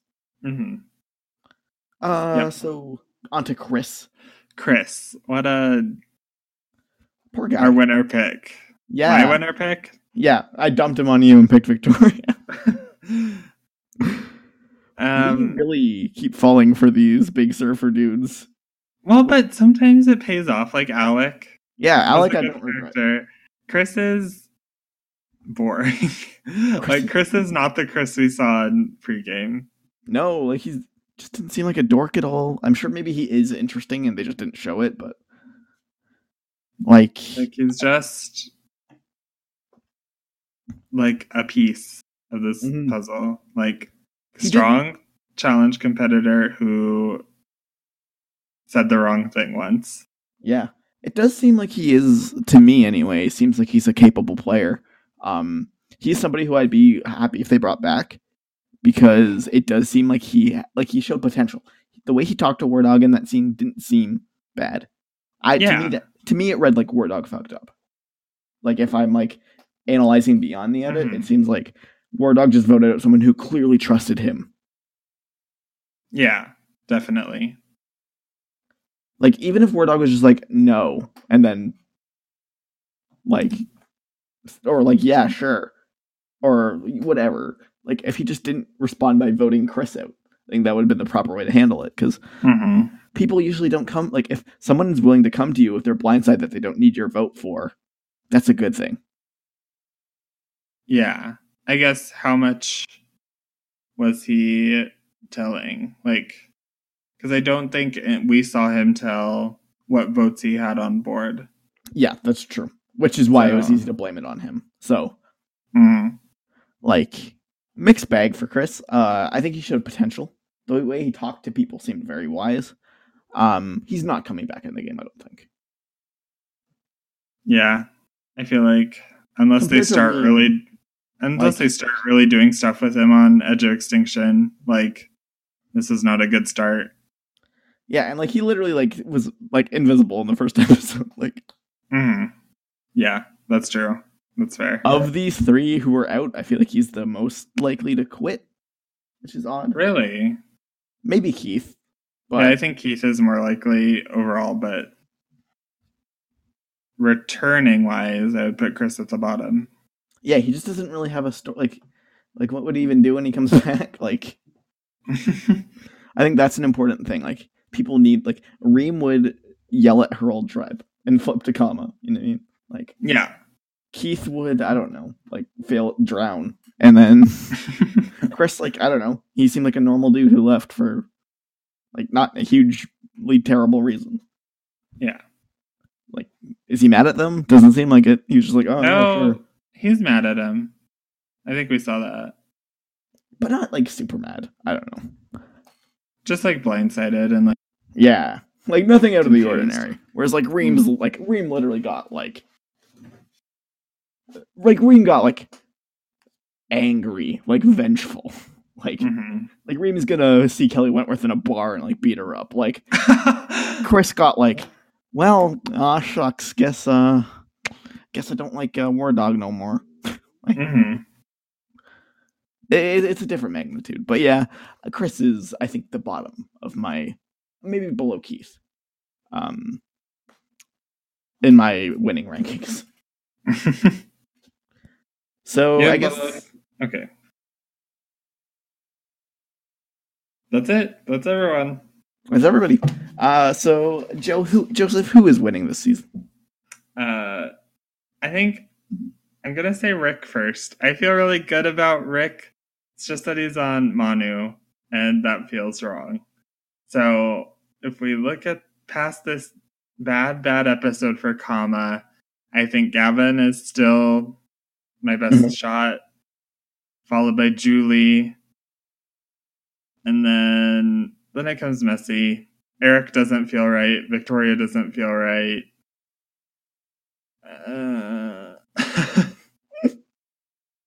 Reem looks real good. Coming back from Edge of Extinction and is going to win the whole thing. So I think that seems reasonable, yeah. For me, I'm going to go with Gavin number 1, Rick number 2, Julie number 3. No, sorry. Aubrey number 3, Julie number 4. That's my take there. We shall see. And so, yeah, who's going to leave next? This is a tricky one. I mean, it's a swap, so... Yeah, obviously, yeah. Anyone can go. Let's say... I'm going to go Victoria. Oh, no. I'm going with Aurora. See, I'm looking at my Edgic chart, and Aurora's just, like, straight UTRs. And, like, yeah, that's happened, but that's boring. Like, Victoria's, like, UTR. That would be the shock swap boot, yeah. UTRN, and it feels right. And it feels like a bad way for the season to go, but I guess I'm ready for it. I'll be devastated. She's literally one of, like, 2 characters. Like, I've really had a hard time, like, liking this season. And, like, if Victoria goes, like... Who do I like other than Wendy? Like, do I just have to am I just an ironic Twitter stan now? Julie.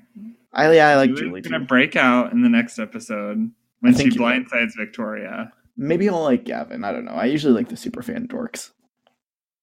Yeah, it's just so many of these characters are like, you're probably good, but yeah, who are you? Like, yeah, I literally feel like I know like 2 of these people. Mm-hmm. Whereas last season, I'm like, oh my god, no! Like anyone who goes, I'm gonna be sad about. Like, yeah. I don't know how. Think about it. 16 because Carl went to exile. But like we knew who everyone was except for like Allison and Alec to some extent, but then Alec did something big. So like this season just feels like there's a lot of gaps to. Yeah, I guess. Okay, question: is there anybody? Okay, wait. Who was the third boot? It was Jeremy, right? Yes. Is there anybody on? Okay, like for me, I think Jeremy was more developed, and I enjoyed him more than a solid half of this cast. Oh yeah, for sure. Like all three of the first boots are like more developed than like Yeah, like 5 people on this. yeah. Who was second boot? Jessica. Jessica. Yeah, 100%. Yeah. And then And Pat. yeah, I think Jeremy was third, and I think honestly, Jeremy had a great boot episode, like super developed. He had a pretty good second episode, and his premiere was pretty good too. I don't think I honestly think Rick has like a more developed story than Jeremy did, and Wendy does, and War Dog does. Lauren's on like the same level as Jeremy. Yeah. I don't know. Like this is the kind of season where I'm like, I guess anyone can go. Like, yeah. and the people I do like are in danger. It's sad. But that's our show. So you can contact us at thewinneredit@gmail.com. New episodes on Saturdays this week. Shared on Our Survivor, Our Edgic, all that good stuff. We're on all the major podcast catchers. Let us know, and we'll get our hamsters on it and put on there. Review us on iTunes. We have show notes, all that kind of stuff that you'll see if you are listening to this because you click on the episode. So yeah, peace out. Yep. See you next week.